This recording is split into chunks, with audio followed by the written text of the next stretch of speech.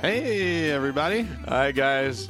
Well, from Hollywood's Home Away from Home, It's Thank God I'm Atheist. the podcast. I'm Frank. And I'm Dan. Coming up on today's episode, we're going to talk about probably a fairly little-known Mormon practice known as the patriarchal blessing. Yeah, you kids are almost up to speed with the Mormons at this point. We're going to have to move on here in a minute. But Yeah, trust us, we will.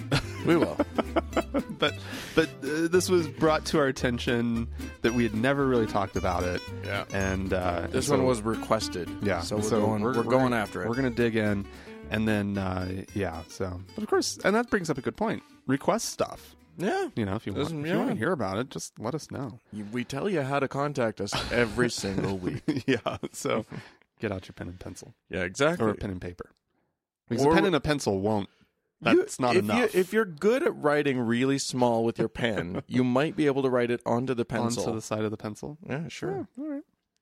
Hey, so the reason that I called this, why would I call it Hollywood's Home Away from Home? Well, because once a year we have a wonderful event here. We do. It's called the Sundance Film Oh Festival. my God, it's amazing. It's fun. We're both film guys, so Yeah, it's a big deal love for it. us. And Are you seeing anything this year? I'm You have sure I tickets? will. I don't have any tickets. Yeah, just gonna wait list somewhere. Yeah, that's the locals' way to do it. Yeah, I actually really like waitlisting. I do too. Just get in line. Yeah, and sure. You can always get in. Yeah, I've never not gotten in. I've only not gotten into one thing, and that was up in Park City. If you do it down in Salt you do it Lake, in Salt you're fine. Lake. Yeah.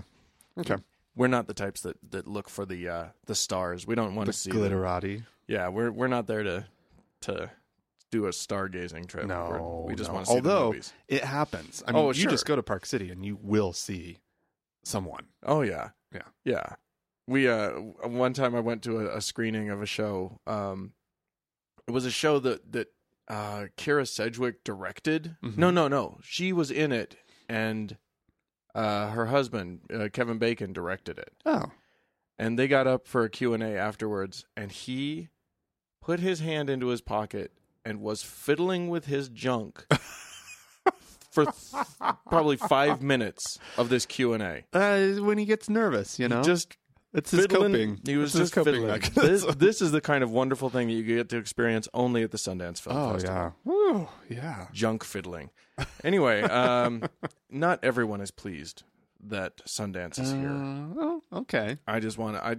Unfortunately, Like why? What could you, traffic in the canyon? Like what? Smut.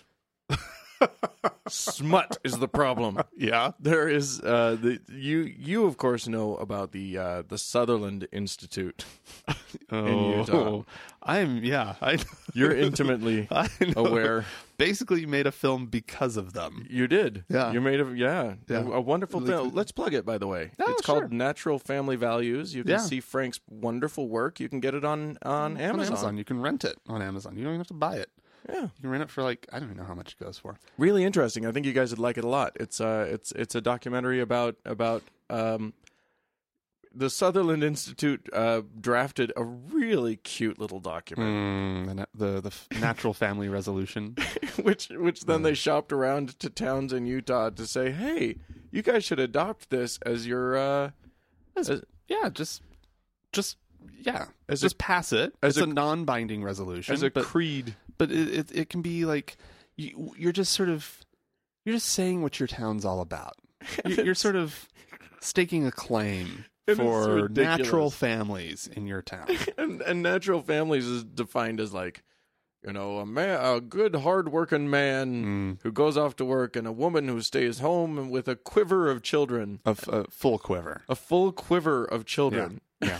That's really their language. Yeah. Oh my God. Well, the Sutherland Institute isn't in the film though, No. because they refused to talk to us.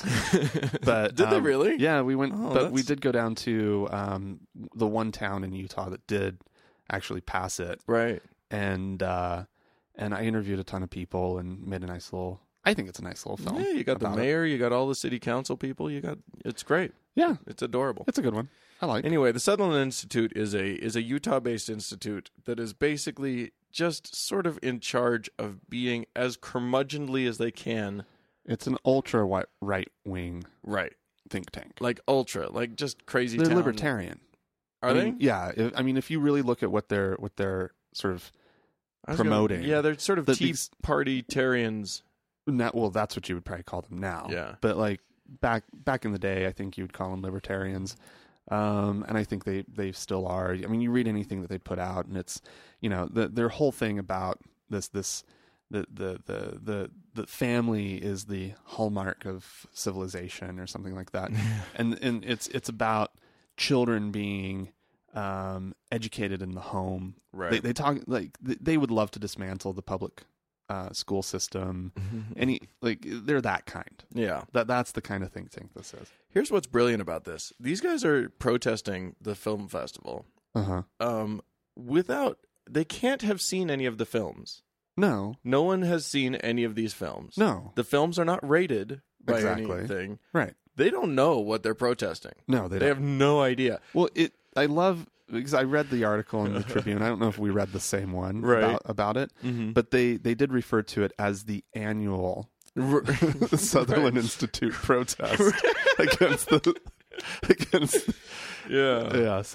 Yeah, So- it's funny. A couple years ago, I saw a post on Craigslist that was selling a couple of Sundance tickets. Oh, But the post was like, "We're selling these Sundance tickets because we thought it would be fun to go to Sundance, but then we found out that they have horrible movies there, and oh no. stuff that should be rated R, and it's smutty, and it's blah blah blah." And you got to know, by the way, everybody, that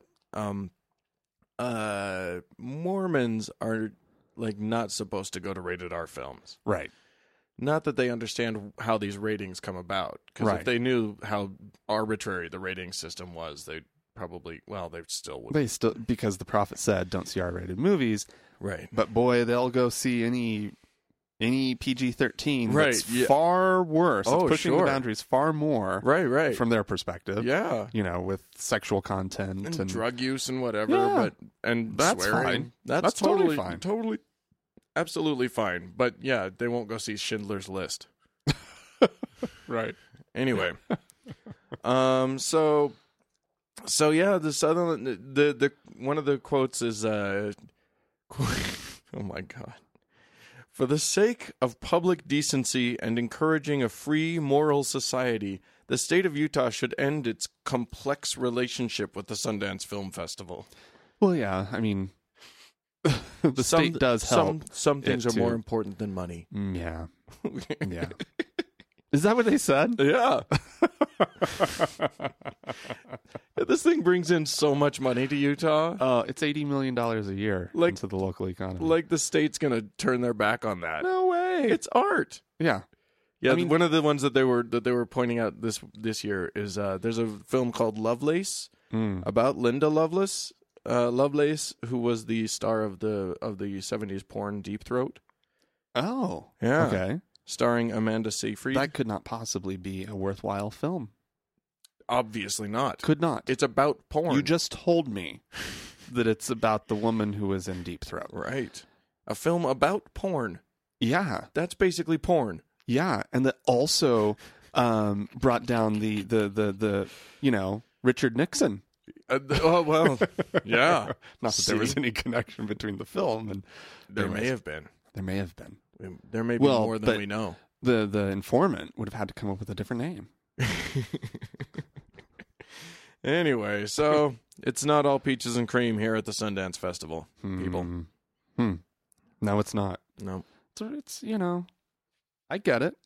Yeah. I don't want him here either. Let me tell you something. I have seen some things at the Sundance Festival.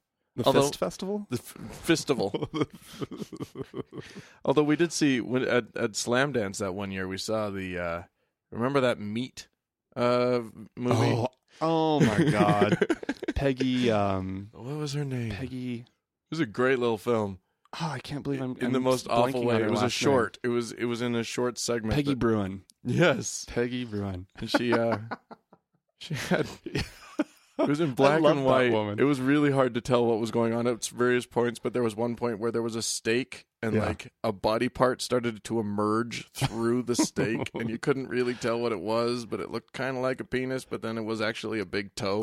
Well, there were people like in bondage outfits, like eating ice cream. And it was Getting stuff I poured on them. loved that film. Anyways, It was amazing.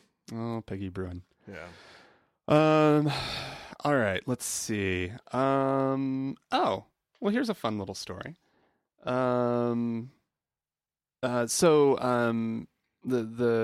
This is in the UK. A flight attendant has just won the right to wear her little Christian cross necklace, right, to work as for British Airways. Oh. British Airways had denied her that it was the right to wear it, saying that it was a violation of their dress code. Oh. But they allow women in hijabs. Oh, so she was suing like She was like, "Excuse me." this is my version of a hijab. Yeah, it's a cross that's not required to wear. I Yeah. just am opting to wear it to Right. show my Christianity. And Yeah. 6 British courts sided with British Airways. Uh-huh. And then the European Court of Human Rights sided with her. European Court of Human Rights? This Yeah. went to the European Court of Human Rights. Yeah. Where is that? It's in Belgium. Oh, It's in of course. what's the big town? Brussels. Brussels. Oh, that's the one. Of course, it's in Belgium. If Yeah. it had been in France, she would have lost. Well, but they're saying that it's actually going to have serious implications. Yeah. On perhaps the burqa ban, if that were actually taken to the High Court in Europe, then yeah. Yeah. I It can see could, that having a lot of implications. Oh yeah. Yeah. Suddenly Satanists are wanting to wear their little pentagrams at their job. Sure, why not? Yeah. Yeah. Absolutely. And the employers. Well, but the issue that I have with it is I mean, what we were just talking about. It's not required wear Right. for a Christian. Right. There nowhere In any Christian dogma. Yeah. Does it say you have to wear this emblem Yeah. as a sign of your Christianity? Whereas these Muslim women, it actually is. Now, I don't know, maybe that's a weird double standard. Yeah. I mean, her faith is dictating to her that she should wear it. Frankly, the standard should be our dress code is our dress code, and if you have to wear a hijab, you don't get to work with us. Yeah, but that's not how. I mean, that's not even the way that it'd be handled in this country. No. Well, and you know what? Honestly, if I were running a business and I had a dress code, I'd probably allow a hijab. I'd probably allow a cross, Yeah, I would probably too. to be honest. Yeah. But As long as it's not like obtrusive. If it's a nice little thing, if it's like some big giant thing, that would be ridiculous. how big of a cross is too big? Oh, you'd want one of those little dainty ones. Yeah, Yeah, you don't want anything more than an inch. but An inch as long as your religious symbol is smaller than an inch. Yeah. It's Then- okay. Then you're down. It's okay for you, Dan? It's cool. Don't worry about it. You don't want one of those big old crosses. Well, but maybe that's what their faith is dictating to them. Here's my question. Why couldn't she just like get a cross that looked kind of like an airplane? Airplanes That's funny. Airplanes are the shape of a cross. More or less. Yeah. Just get an airplane with Jesus hanging on it. A plane affix. Oh no. Yeah, but I think that it's really interesting because it puts me into weird moral dilemmas because I'm Yeah. like, because I'm on the one, I can totally see it on the one hand where it's like I agree with those 6 British courts where it's like no, it's different. It's not on the Right. same level Right. at all. Correct. But on the other hand, I'm kind of just like, well, British Airways, I think you were wrong in the first place. Yeah. I think it was In the sense that it's like it's kind of a stupid policy. well for the most part, like the picture of her has like she's very flight attendant-y, right? She has like a little scarf around her neck and whatnot. You're not going to really see the cross, right? Oh, I mean, she'll make it seen. A woman that's willing to go to these lengths, she'll make sure you see it. it's like dangling out on the Oh outside. yeah, she's gonna sew it onto her uniform. What about cross earrings? Yeah, it's a good question. I mean, don't where know. does this stop? Where does know? it stop? I could imagine other ways of putting a cross on you. Cross hairpin, Right. cross whatever. Yeah. Yeah. It just seems. She could walk around with her arms in a cross. Just Yeah. walk around like that. That's true. Yeah. Could do it. She could. Would you like coffee, tea, or for me to say a Bible verse to you? Sir, your seat back forward, sir. That was the Sir, Jesus Sir. wants you to put your seat back and tray table to its full and upright position. sir. That was the thing I noticed on British Airways was the amount of times that they say sir, Sir, madam, sir. madam. Hello, sir. Coronation chicken, madam.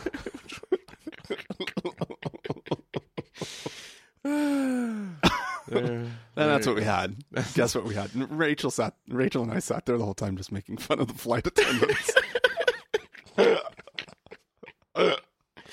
We actually spent the next 2 weeks just driving around Sardinia making fun of the flight attendants. We thought they were so funny. Saying coronation chicken. Coronation chicken, sir. Hello, madam. Can I offer you tea, sir? No, sir. Thank you, sir. Yeah, that's exactly it. Yeah. Anyways. Okay. Well, there you go. Good news Yeah. for gay Mormons, or Gormans, as I like to call them. Okay. It would appear that there is a website coming that will help you find love. I don't know if it's a dating site per se, but basically, Okay, I'm concerned. you should be concerned. Origins is apparently coming to an internet near you. And what is their angle? Gay Gay Mormons. That doesn't seem to work. No, it doesn't seem to work. But we all remember the story of my friend Josh Weed and the fact that he's a Mormon and he's gay and he chose to live in a marriage with a woman. Is it providing that service? I'm Setting up women who are willing to deal with it with men who are and men who are trying not to be gay. I think so. Although, frankly, usually women who have that low of self-esteem, it's easy for them to find gay men to date. Shut up. That's a horrible statement. No, it says this site seeks to give Mormons an online social network to meet others like them for, quote, marriage or long-term commitment.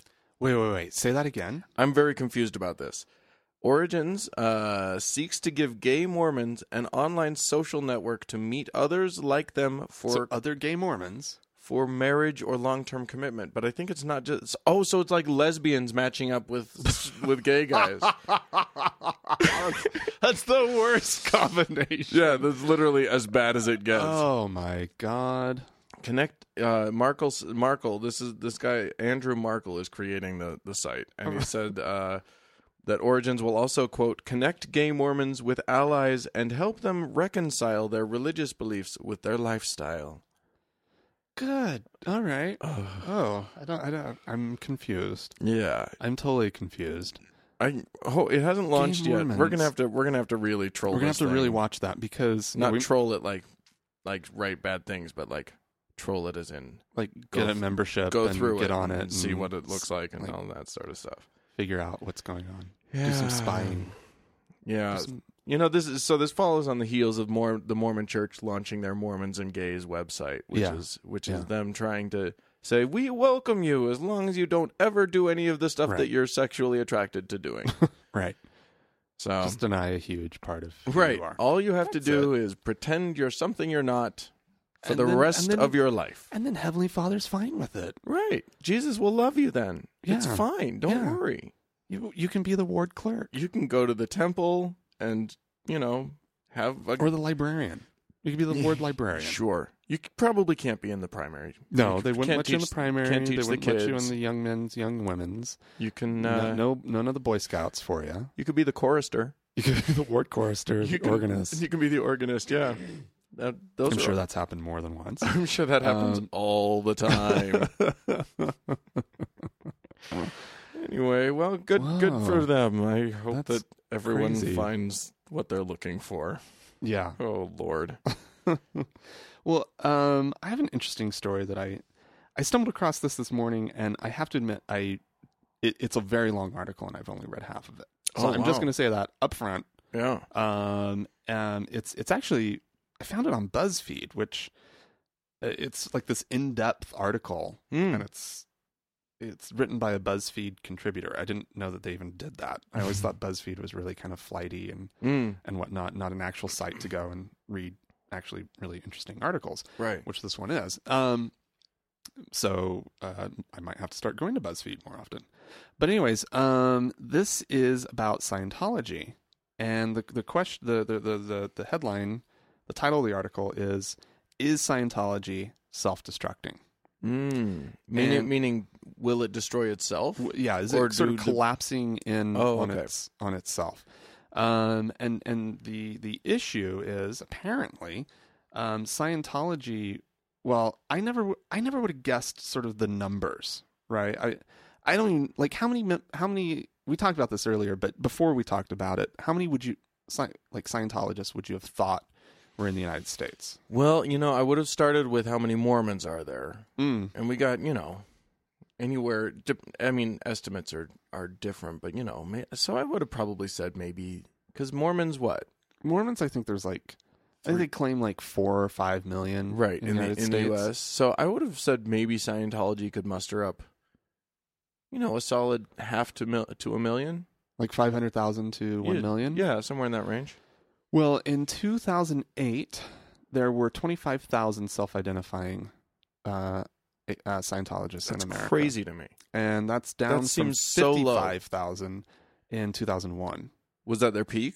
It doesn't say that.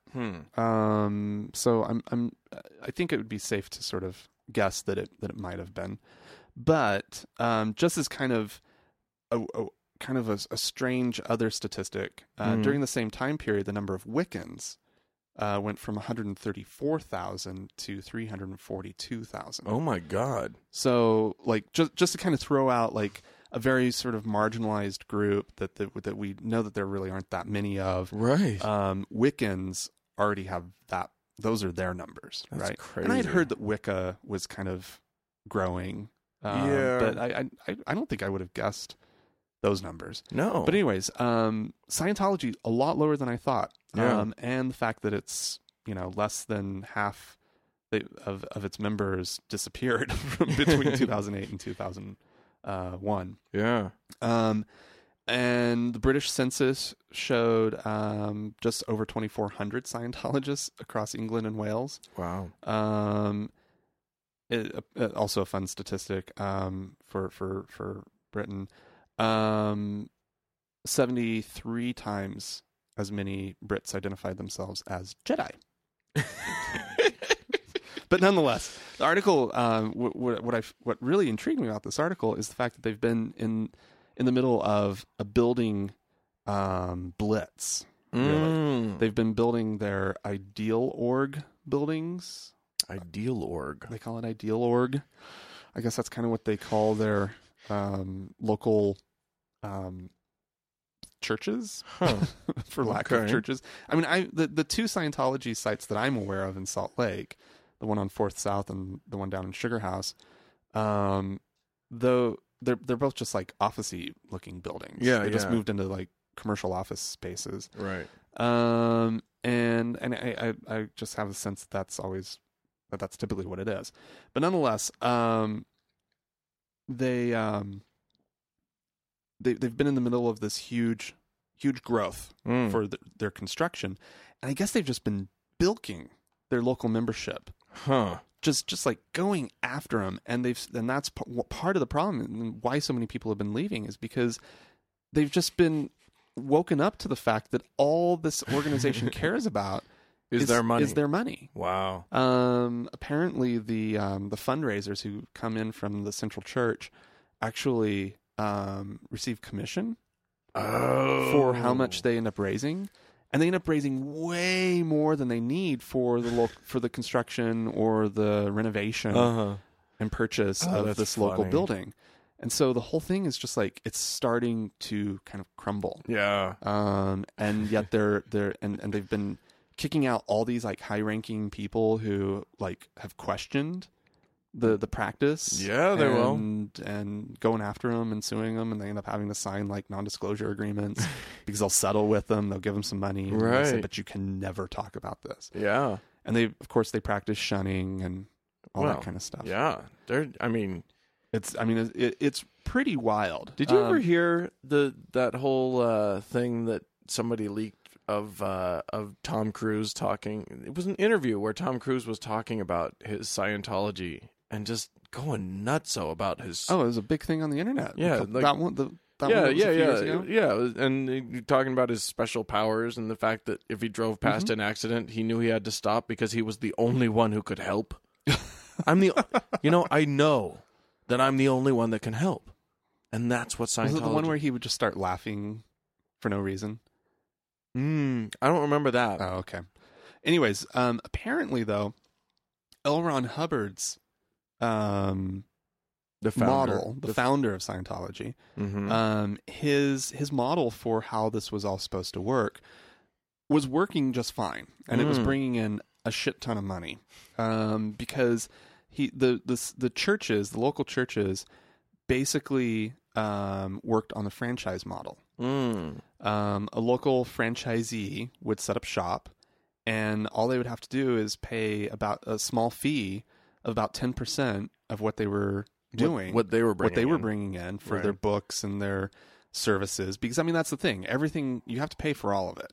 Right. The audits and the crazy Your e-meter hookup. exactly. All of it's paid for, and I guess they charge quite a bit. Well, I'll tell you for it. what's free. You get that personality test for free. The that first initial one. The first one's free, and then which everything then else. which then magically tells you that there's a shit ton wrong with you, and boy, do we need to help you. Holy crap, you need our Exactly. help bad. Yeah.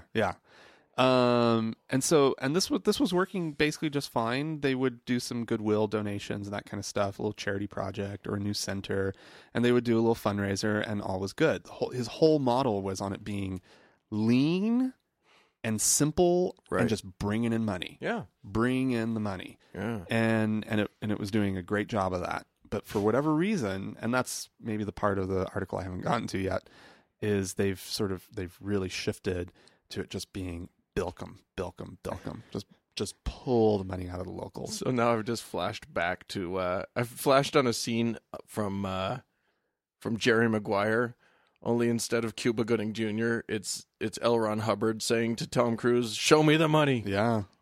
Show me the money. Oh, Help me help you." Yeah. L. Ron Hubbard. you had me at a hello, Ron Hubbard.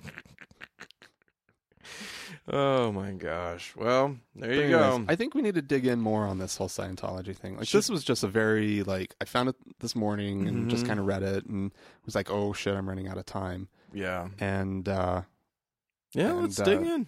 Maybe we'll yeah. do it. Okay.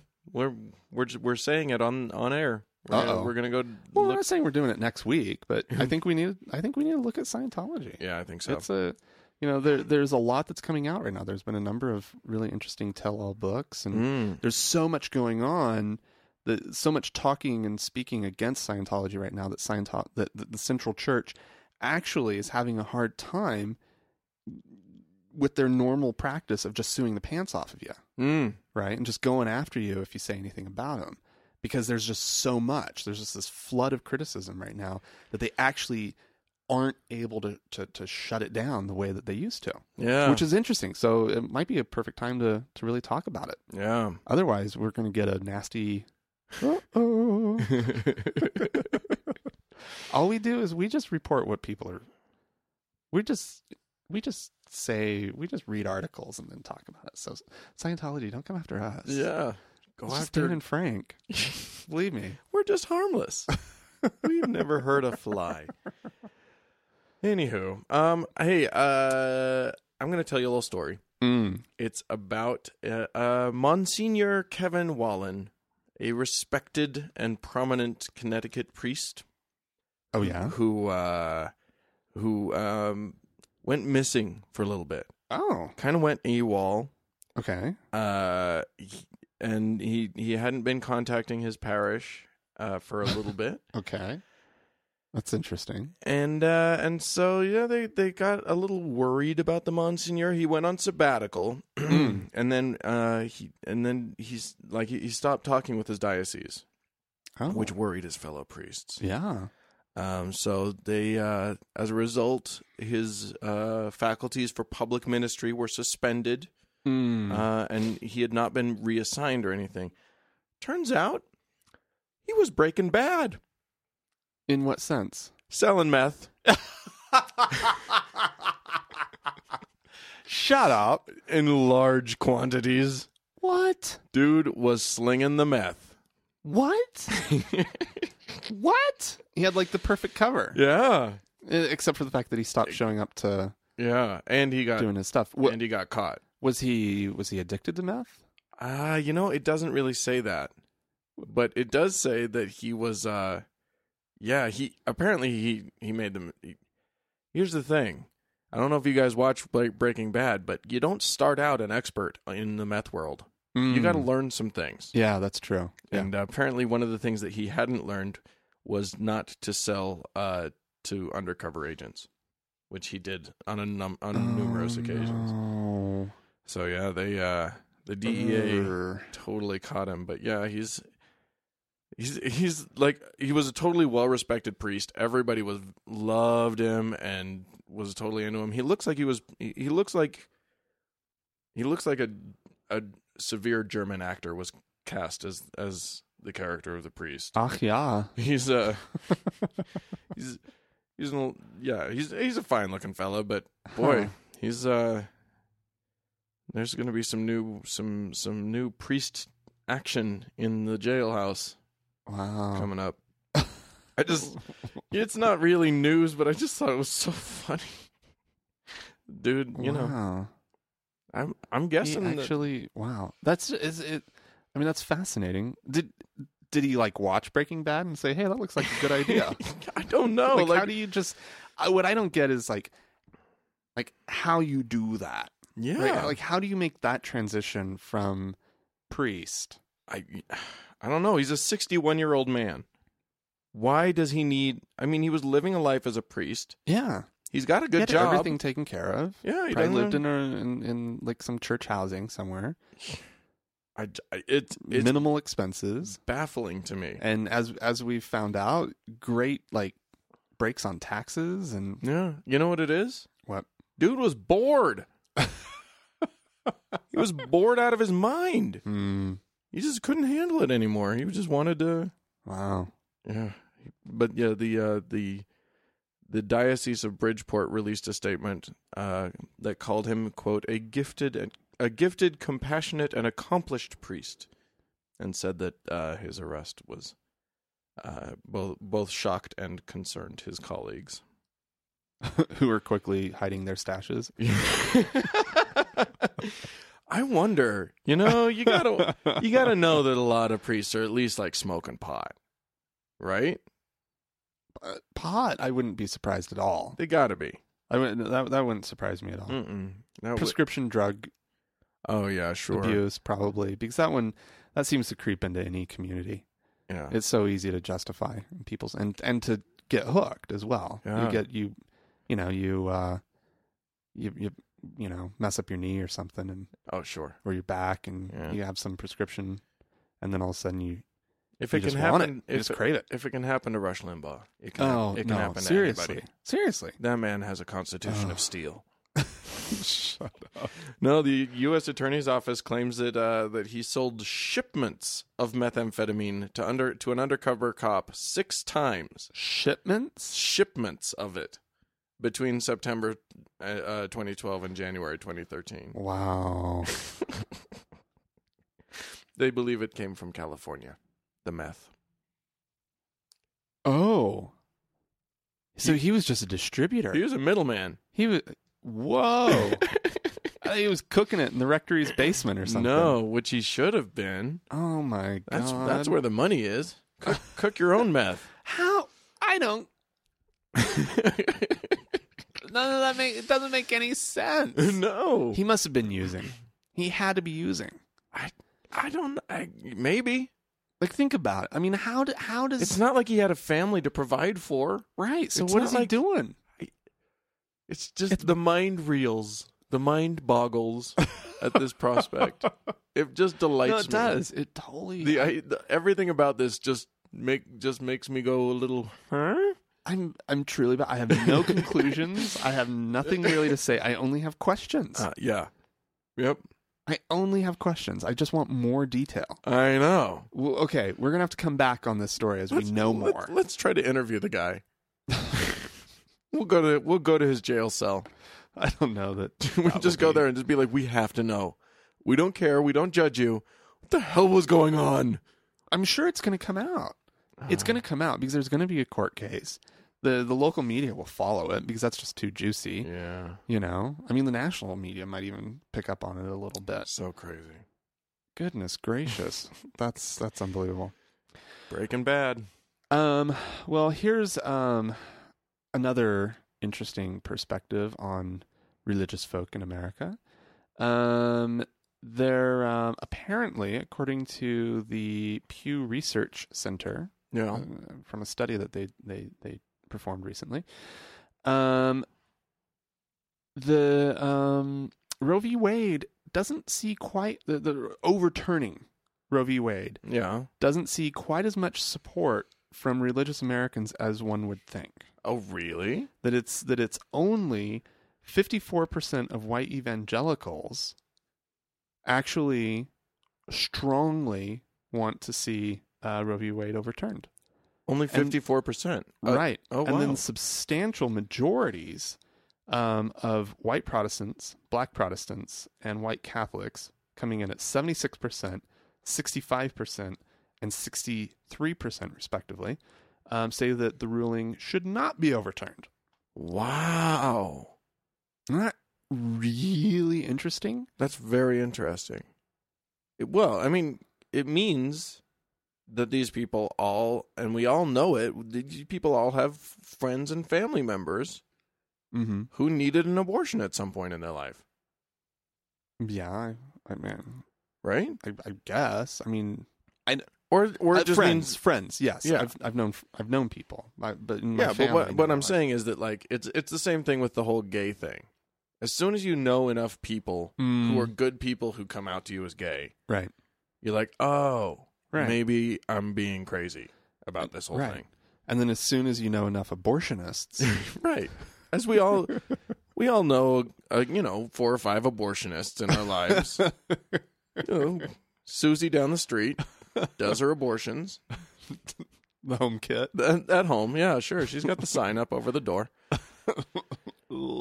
Okay, but nonetheless, really, really fascinating because I had sort Yeah. of been thinking that and had heard a statistic that like this is really like that the Roe v. Wade is really in danger, right? Because most Americans are now kind of coming around to to kind of believing this apparently only barely majority evangelical viewpoint, which is that it should be overturned. Yeah. And so I'm just like, this. It's really fascinating, and it's really interesting that that's just really not the case. That that's Right. more of an assumption, Right. and that when you really start to dig down into it, Americans. This is a really vocal minority, Right. and Americans at large are just either fairly indifferent or they think it should they think that it should stand. remain as it is. I mean, I guess You know what it is? what? Those of us who are supportive of Roe v. Wade don't go down to the abortion clinics and yell supportive things to the girls walking in. That's what we need to do. You're making a difficult choice We support you. in your difficult moment. We understand what's happening. This is your right. Because it would be an awful thing to do. Of course it would be. But if we're aware of anti-abortion activists being out and about, Yeah. it probably would behoove us Well, to go and be really supportive. There are really cool, like, I know at a lot of places, I don't think there are any, nobody's picketing Planned Parenthood here in Salt Lake. But I've never heard of that. But, you know, where people are picketing and yelling at women who are getting abortions, a lot of times there will be supportive people who actually will act as escorts and walk the women into the place. Oh, wonderful. And that's actually really nice. Yeah.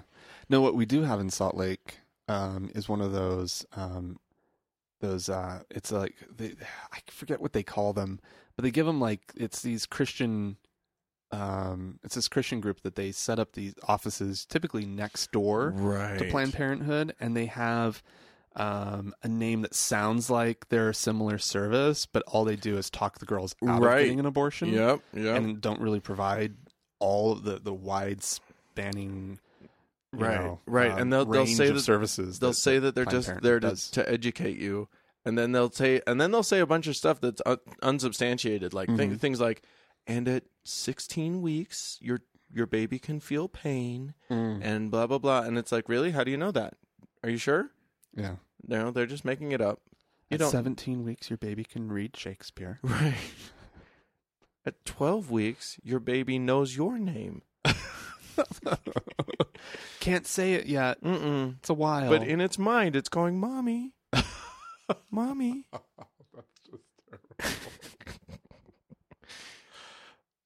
That's just terrible. And usually going, Daddy? Daddy? Where are you? I can't wait to meet you, Daddy. I want to come out into the world. That's just awful. That's awful, Dan. Yeah. I'm putting my foot down now. It's terrible. It's a terrible, terrible joke. I don't like it. Well, there you go. Dan. We need another court case to rule against me on that one. Yeah. I wish there was. No, so everyone out there, don't stop, fighting against the people. Don't think we've lost. We've Roe v. actually won, but nobody knows. Right. Well, this is, but this is great. I found this on CNN. Oh, that is good. The report's out there. Good. But we need to just start. It needs to get more into the common, into sort of just the common parlance and the common understanding that this isn't a 50-50 thing. It's not a 50-50 thing. It's not breaking down that way. That right. It is okay because most of the country believes that abortion, while it can be a very painful and difficult choice, should be legal. Right. So murder babies with impunity. Dan, I didn't want to take it there. And yet I did. Oh, Dan. Oh, I kid people. I kid. We joke. We joke because we love. Anyway. Well, that brings us to ways that you can get in touch with us and complain about my abortion jokes. Yeah. So, Dan the abortionist. Facebook.com/TGIAtheist. That's a good way to like us. To say hello. You can email us at podcast@thankgodimatheist.com. And another way to get in touch with us is to leave us a voicemail. Yeah, people have been doing that. Yeah, 424-666-8442. It's easy. Guess what, folks? It is just voicemail. You're not going to get us, right? You don't have to worry about somebody picking up or explaining why you're calling. I'd like to leave a voicemail to Thank God I'm Atheist. The thing is, we're so easy about this too. You just call in, you just say a few things, and we're on your side here. Yeah, exactly. Don't be nervous. Don't worry about it. And then we have a thank you. Oh, we do? Don't we have a thank you? We need to thank Carla. Oh, yeah. You know what? We haven't mentioned this for a while because we don't want to hit you guys over the head with it too much. Right. But you can be supportive of our podcast. Yeah. We don't have any other means of making any money off of this thing. We don't make any money off of this thing. Right now, all we're doing, we're getting close to the point where we're actually not losing money on it. Right. But yeah, Carlo is our latest subscriber. Yeah. You can go into thankgodimatheist.com. And there's two things you can do. You can either give a one-time donation, for which we are very, very grateful, or you can become a subscriber and just you pick a level at which you're comfortable giving us a monthly donation. Right. And it helps to support us, and it helps us to. We're planning. We've got big plans in the works. We keep saying that, but we honestly There actually is a plan. there is a plan, and it's something that we think you guys will really like. But we need some help doing it. Yeah. So, if you're willing to do that, if you find what we do of value, then show the love. Yeah. Spread the joy. So you go to thankgodimatheist.com and click on support. Yeah. All right. And we thank each and every one of you who has done that. Very much. And so let's go to a quick break. Mm-hmm. This is Fisher. What's his first name? Is it Brian? Brian Fisher? Silver-haired fox? Yeah, I think it's Brian Fisher. He's not much of a fox. He's A silver-haired devil. He's this is him on his radio show. Focal Point? Is that a thing? Maybe. I don't know. I don't know what Focal Point is. That's the bug in the corner of the the thing. But anyways, he's talking about this is natural disasters, right? Because whenever something like the big hurricane that just happened, Sandy, right? Yeah. Whenever anything like that happens and people are suffering, it behooves the religious commentators of this country to come up with an explanation. To explain it. Yeah. And this is his explanation. So here's the thing to remember about any disaster. It is always a call on the people of a land to repent before God. That's always the ultimate purpose that God has for allowing these natural calamities and these natural disasters to come into the life of a nation. God knows when a nation needs a corrective influence. There would be times, I'm not saying this is an exact parallel, so don't misunderstand me, but there would be times when our kids were young and you knew that they were just cruising for a spanking, cruising for a bruising, although we didn't bruise our kids. I'm just using it because it rhymes. But you just knew that they had an attitude and they hadn't done anything yet that was going to require an actual spanking. They were right on the edge. They were skirting the edge. We were very, very careful in our household. We didn't spank unless it was a willful violation of a known and understood rule of conduct. And before we'd ever spank when they were small, we'd make sure they could verbalize to us exactly why they were getting spanked so that they would know. Well, God sees a nation in the same way. He sees that a nation can be right on the edge of making decisions that are going to be fatal to that nation. And he says, look, the time has come when I need to spank them. I need to get their attention. I need to humble them under my mighty hand. And that is the purpose. God's spanking. However, I think that if Mr. Fisher were to really believe in God's methodology, he should have spanked his kids before they did something wrong. Yeah, absolutely. Well, I think his point is we're doing stuff that's wrong. Yeah, but he's saying because we are a sinful nation. Yeah, but he's saying that God sees it coming. God sees it coming that we're on the wrong track, that we're going down the wrong road. Yeah, and he spanks us to the right road. Yeah, and it's really effective. That's what's amazing. Yeah. As a natural disaster. I mean, it's just. Do you guys remember how I'm almost believing in God? Do you remember how after Katrina we all stopped sinning for a long time?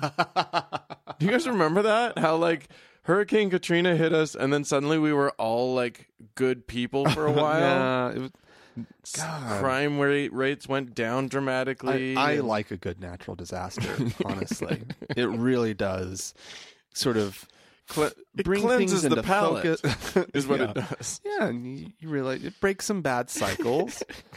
Oh, goodness. That's fun. Yeah. Very effective. God works in mysterious and inconceivably stupid ways. If that's what God...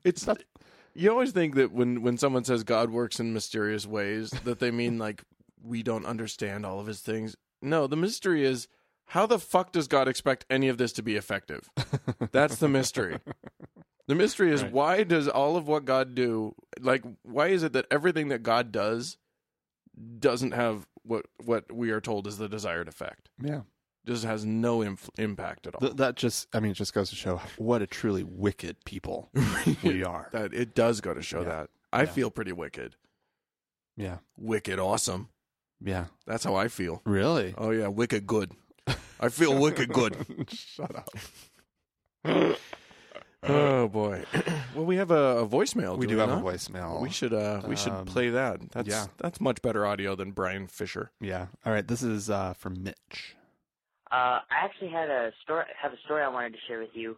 A couple years ago, one of my friends at school wore like a wooden rosary that he got on a trip, and he wasn't wearing it for religious purposes, and he wasn't going around like advertising his religion or anything, but kind of wore it as more of a fashion thing. And the teachers, they made him take it off as a religious symbol.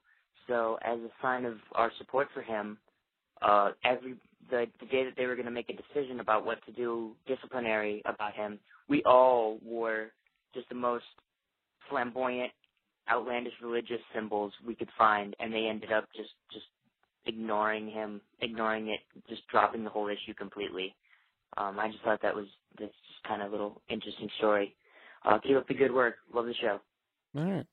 Way to use religious symbols. Yeah. As a protest. I think and as fashion. As fashion. Oh, absolutely. Oh, highly fashionable. Maybe we need A to good start crucifix? wearing religious symbols, conflicting religious symbols as fashion. Mm. Put like a cross here and a crescent over there, and Well, you could wear a hijab, Dan. could. You just a lovely hair, like a little hair scarf, headscarf thing, Yeah. right? And then a cross. And then just confuse everybody Yeah, with absolutely. my beard showing through the hijab. Yeah. And a turban on top.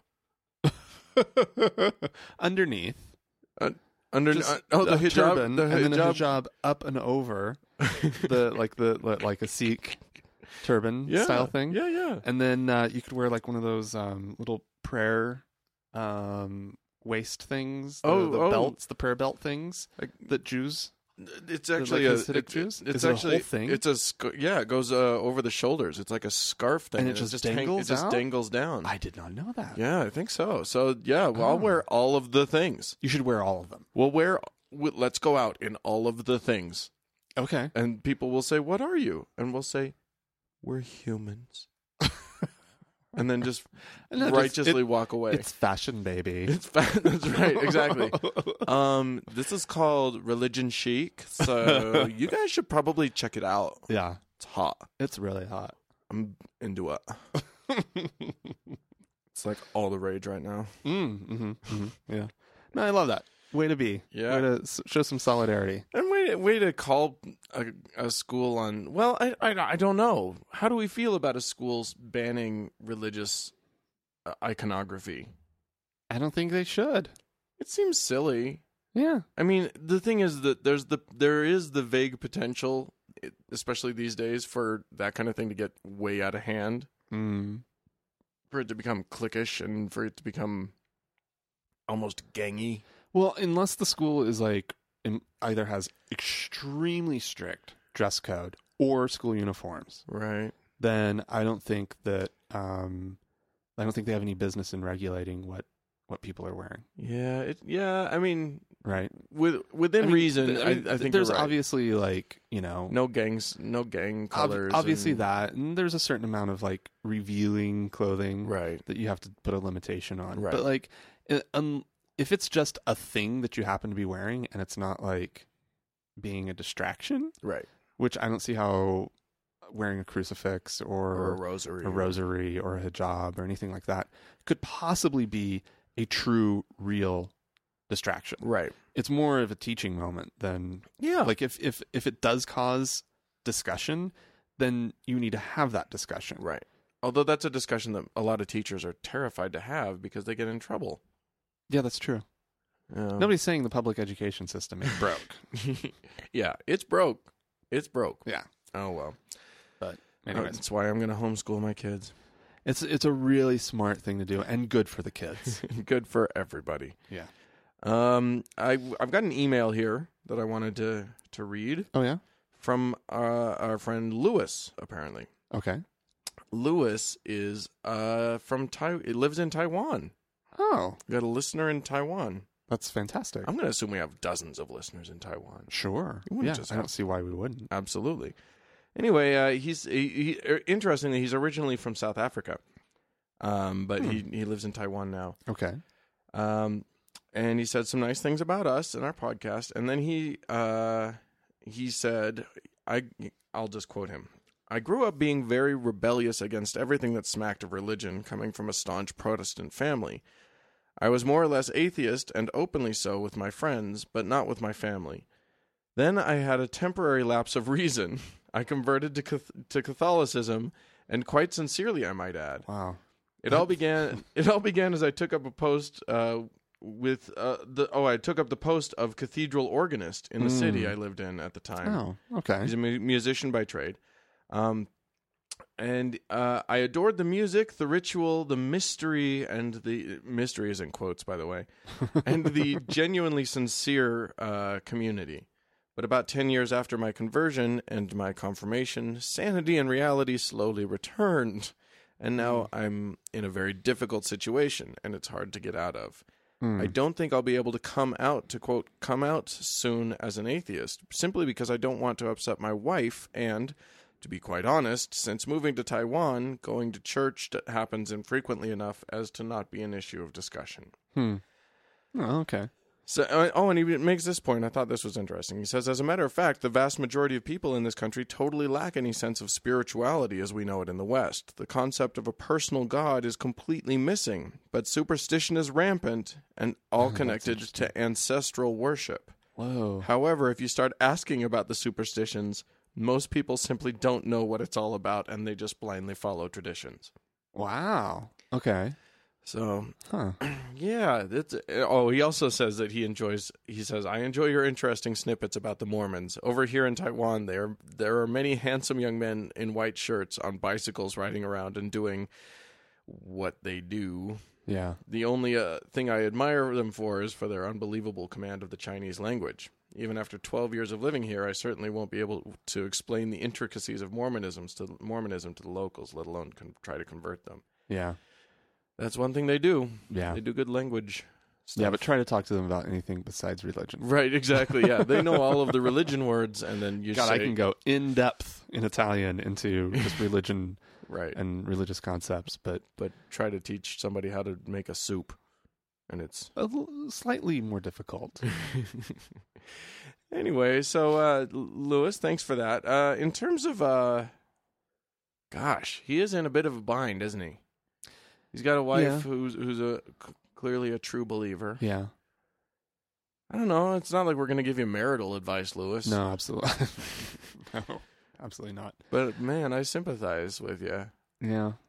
Personally, it doesn't sound like it's a real huge issue. Right. I mean, but that is always going to be a bit of a wedge. Yeah. It's a tough one. It's a tough one to be in. Yeah. And it's one of those things where now he's got this thing where he can't share all of who he is with his wife. Yeah. It's tricky. Yeah. Well, I'm sorry, Lewis. Keep up the good fight. Yeah. Over there in Taiwan. Yeah. All right. Well, and thanks for listening. Yeah, thank you and for very getting much. in touch with us. We're glad you're there. And then we have another letter. This is actually from a couple weeks ago. We decided to sit on it for a minute because it brought up an issue that we wanted to spend a little bit more time on. Right. But anyways, this is from Rachel. Mm-hmm. For those of you who've listened to all of our episodes, you'll remember Rachel co-hosted with me on one a while back. It's that yeah. Rachel. Yeah. And she says, "Hi friends, I was listening to your most recent podcast, and one of you mentioned briefly that LDS bishops don't require any spiritual training. They're basically just laymen who are given a manual to read once they get called to the job. Anyway, it got me thinking about the role of patriarch. I don't know that much about patriarchs. I never got my patriarchal blessing, nor have I had someone let me read theirs. My impression of the patriarch is that he's basically just a spiritual psychic. Is this correct? If so, I have the same concern for the patriarch's lack of training in the field of psychic reading as many people have for the bishop's lack of training." Did either of you receive a patriarchal blessing, and do you still have a copy that I can read? Incidentally, does the LDS Church believe that psychics are tools of the devil? Seems strange that they would staff their congregations with them. And then she, P.S., did either of you play ward basketball? So anyways, thanks, Rachel. The patriarch, for those of you who are not familiar with this idea in the Mormon Church of the patriarch, it is every stake calls this older man who's probably served as a bishop and maybe even in the stake presidency, but he's definitely had he's a very important and well-respected individual, but he's kind of older or whatever. Right. They call one of these types to be the stake patriarch. Yeah. And of course, a stake is like a diocese, right? Right. For yeah. those of you who a stake are like, is, the way it's a collection of wards. And a ward. Oh, so a ward is an individual congregation, and then many wards make up a stake. Exactly. And so they'll call one for a stake on the Right. stake level, and so the patriarch. I love that Rachel connects it to it basically being like a psychic reading, because what happens is you go in when you're usually like 17, 18-ish. That's typically the age. Right, but there's no set age. There's no set age for this at all. But it tends to be something that You're supposed to be adult enough to understand what's going on. to appreciate it. Yeah. And so you go over to his house and you sit in his front room, and typically the wife works as a scribe and operates the tape recorder. Right. Okay. Yes. And the patriarch himself, so, you have a nice little conversation with him for a minute and pleasantries, and then it's time for you to take your spot. You sit on a chair. He gets behind you. Did you go into the patriarch's home? Is that where you were? Well, everyone in my family, that's what it was, but mine was just at the ward house. Oh, okay. In the town where he lived. We just met up there. Because he probably lived out in the country somewhere and would have been hard to find. But nonetheless, I mean, a little different out in Oklahoma than here. But again, you sit down in the chair. He puts his hands on your head, right, and then he starts to basically tell you your future. Right. Yeah, he tells you and your past. Strangely, a little bit of your past. He tells you what tribe you're from. Right. He identifies your tribe, and then he says things about you being one of the elect of heaven and blah blah blah, and just there's some pretty standard phrasing that I noticed that were common between. Oh yeah, the same shit starts popping up in everybody's thing. Right, but he then makes it very specific to you, more or less, as very specific as psychics tend to get. It really is the same as a psychic reading. Yeah. It's interesting that because I never put those two things together. No. But it is like exactly the same sort of specific but general. Yeah, such as I remember a line in mine saying, because I was so baffled by it, there is now a young lady, a young lady being prepared for you. Right. Oh, she's out there waiting. She's still out there. Frank. No, I know. You've ruined this girl. I know. It's really sad. She was prepared. She was being prepared. I know. She's in a dress somewhere, just like at a bus stop, just sitting, just waiting. Waiting. She's prepared for it's you. Very sad. It's very, very, very sad. It is very sad. But there's that. Mine also said something about that I would sit in council with the brethren. So it sounds specific. Right. But what does it mean? Right. What does that really mean? It could mean anything. And so people will keep it folded up and maybe at the back, inserted in the back of their scripture. Yeah, because then they send you a transcript of it. Yeah, exactly. So you keep that. And then all typed up, right? Mm-hmm. And they actually send a copy of it to the church headquarters, right? So that they can keep it on file there and safe in case you need another copy. Yeah, and probably keep a record for themselves. Yeah, I think the patriarch does. Yeah, I would assume, but nonetheless, it's this really strange. I mean, maybe it's not that strange, but it's this kind of unique thing that Mormons do. Part of the mysticism. It certainly feels weird. You go into you meet some stranger and they put their hands on your head and tell you a bunch of shit. And you know what? What's funny is that I was at this point a deep true believer Oh, okay. Yeah. and had huge hopes for this thing. Yeah. Like, this thing was going to rock my world and change my life. Like, I was excited to go into the patriarchal blessing. Yeah. I was ready. Yeah. Well, I was excited for it because it was definitely one of the things in Mormonism that kind of signals that you're growing up, right? Yeah. And you're becoming an adult. Yeah. And it's definitely a rite of passage. It is in Mormon circles. And boy, the way they talk about it, it's like it is for you. It is special. Well, the Lord is speaking through this man. yeah, He yeah. is a It's channel. that. It is He is that. a channel for the Lord's voice. What the Lord wants to say to you right now. In fact, I think that's common phrasing. Is the Lord? There are things the Lord wants you to know. Right. Oh, Right? yeah. And And then- the Lord wants you to know that. Uh-huh. They'll say that in the middle of their. Yeah. Yeah, that's true. Yeah. You know what? You wish that they would do a little like. No. I am the Lord thy God. But this is how Mormonism blends strange with boring.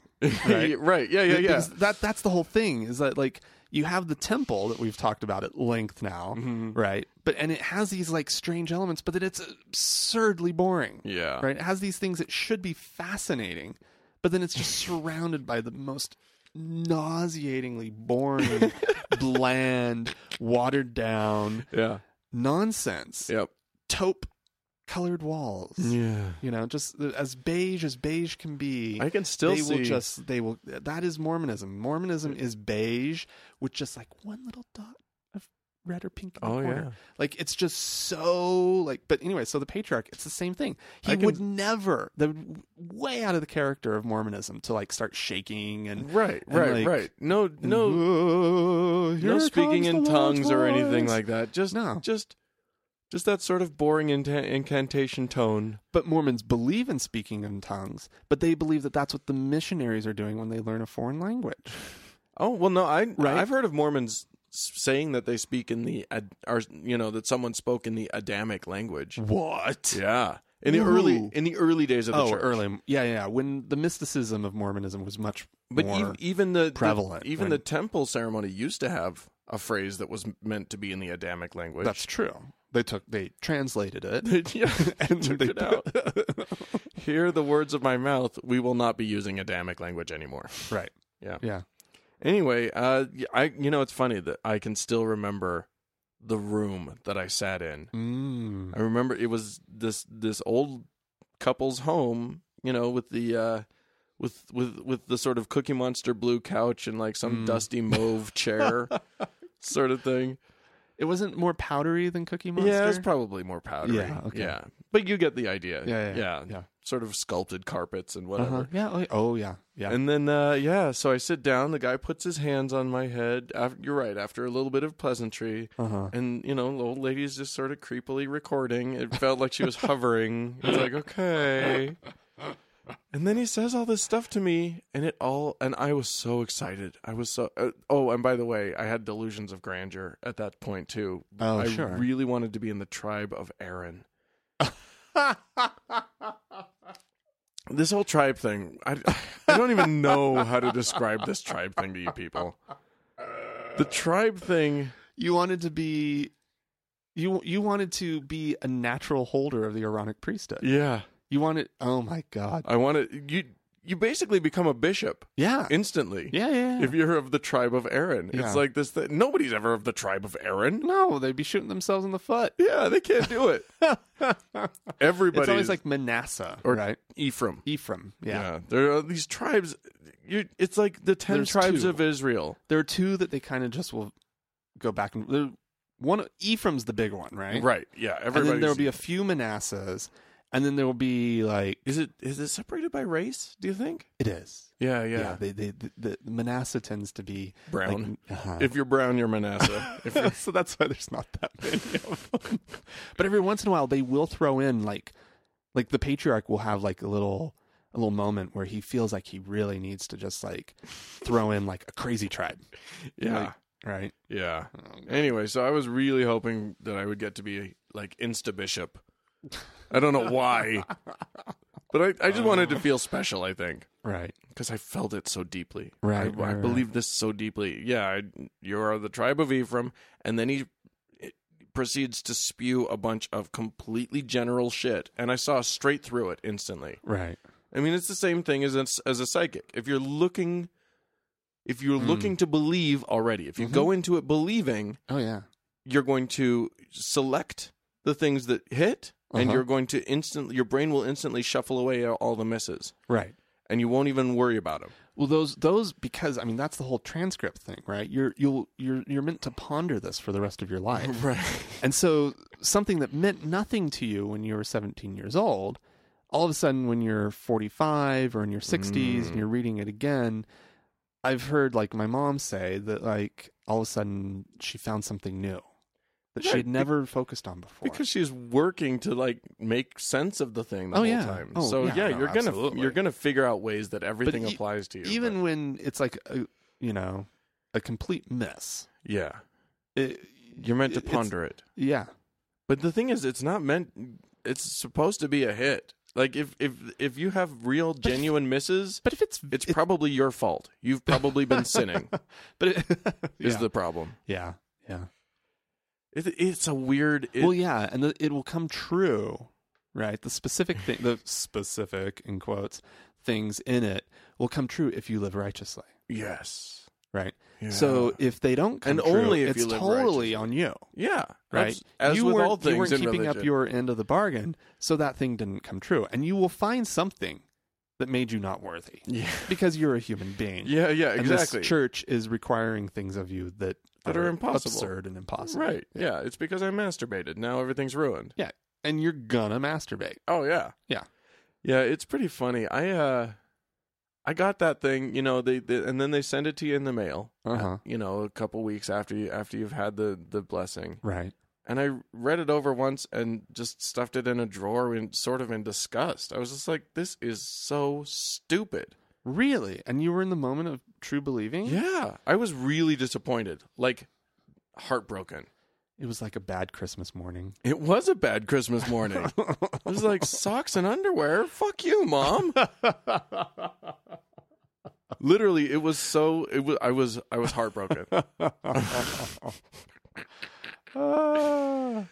Oh, there you go. By the way, Rachel, I did play ward ball. Ward really? basketball. Did you? Oh yeah. Oh, okay. Oh yeah. I refused. I flat refused. You were It was- busy with band practice. Yeah. Not ward band practice, but I wish there was a ward band. Out in the back. playing Christian parking lot. soldiers on a sousaphone. In the baseball diamond. Oh gosh. Well, there you go. I mean, psychics. Yeah, Mormons have a psychic. The stake psychic. Yeah. That's And what I'm going to call him from now on. the stake psychic. Yeah. I My think that's grandpa great. was a patriarch. He was a psychic? He was a psychic. Wow. And here's the thing: technically in Mormonism, you only get one patriarchal blessing.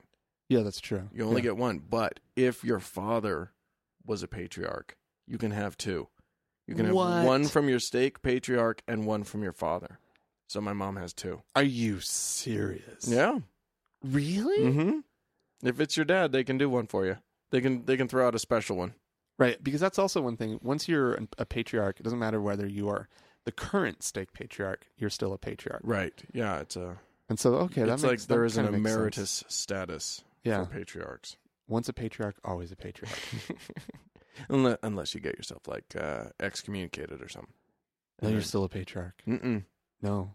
You can be a rogue Mormon psychic. Just running around giving Traveling town to town. Once you're kicked out of you just give blessings to any old buddy. Yeah. It doesn't matter. Yeah, you just walk up to random people, at the train station. Tribe of Ephraim! Tribe of Manasseh! Come here, brown person. Manasseh! Just right before they kick you out of the church, you make you make like 10 people of the tribe of Aaron just to Yeah. fuck with everybody. Aaron. It's like duck, duck, goose. Yeah. And then they're like, oh, I guess you're a bishop. Congratulations. Well, I don't know what to do with you. Yeah, Mormon kids should play Ephraim, Manasseh. Everybody gets in a circle. Ephraim. Ephraim Manasseh. And then everybody runs and chase. Last one into the house is a Manasseh. That's dumb. God. Well, I think we just lost more than half of our listeners. Yeah, but we're having fun. So there you go. Well, if Because that doesn't make sense to anyone. no, but it's fun. Oh, you Exmos out there, have fun with that. Yeah, and the rest of you go and play Ephraim Manasseh just because. for shits and giggles. Just know that you're making fun of Mormons, even if you don't understand it. Right. Because to be honest, I don't fully understand the whole tribes thing. No, Either. I would have to like really look into it, and I don't think that they really encourage. It's not one of the things. Again, these sort of these kind of mystical things have held on in Mormonism. They don't spend a lot of time on them. Right. They don't spend a lot of time talking about it officially. Well, how could they spend any time on it? They say that I'm of X tribe, and then if my sister happens to be of Y tribe, how the fuck does that work? Well, it's a spiritual tribe membership, not a Yeah. genetic one. Even though we know that like specific groups will end up usually being Manasseh. It's so crazy. It's the gathering of Zion, though. Yeah. That's what it is. It's Yeah. the 12 tribes. They will reemerge in the last days. Yeah, and don't The 10 by the lost way, tribes, I don't mean. go looking up tribes of Israel on Wikipedia because you won't find you won't find the Mormon thing. Oh, right. You'll find the actual like Israel, Jewish thing. Right. Mormons think they're Jews. Yeah. I don't no. know. I Early don't- Mormons, Mormons still feel a strong affinity for the Jewish faith. Yeah. Even though they don't know anything about it. Yeah, Right. which we've made abundantly clear on this Right, show. yeah. Because we don't either. Yeah.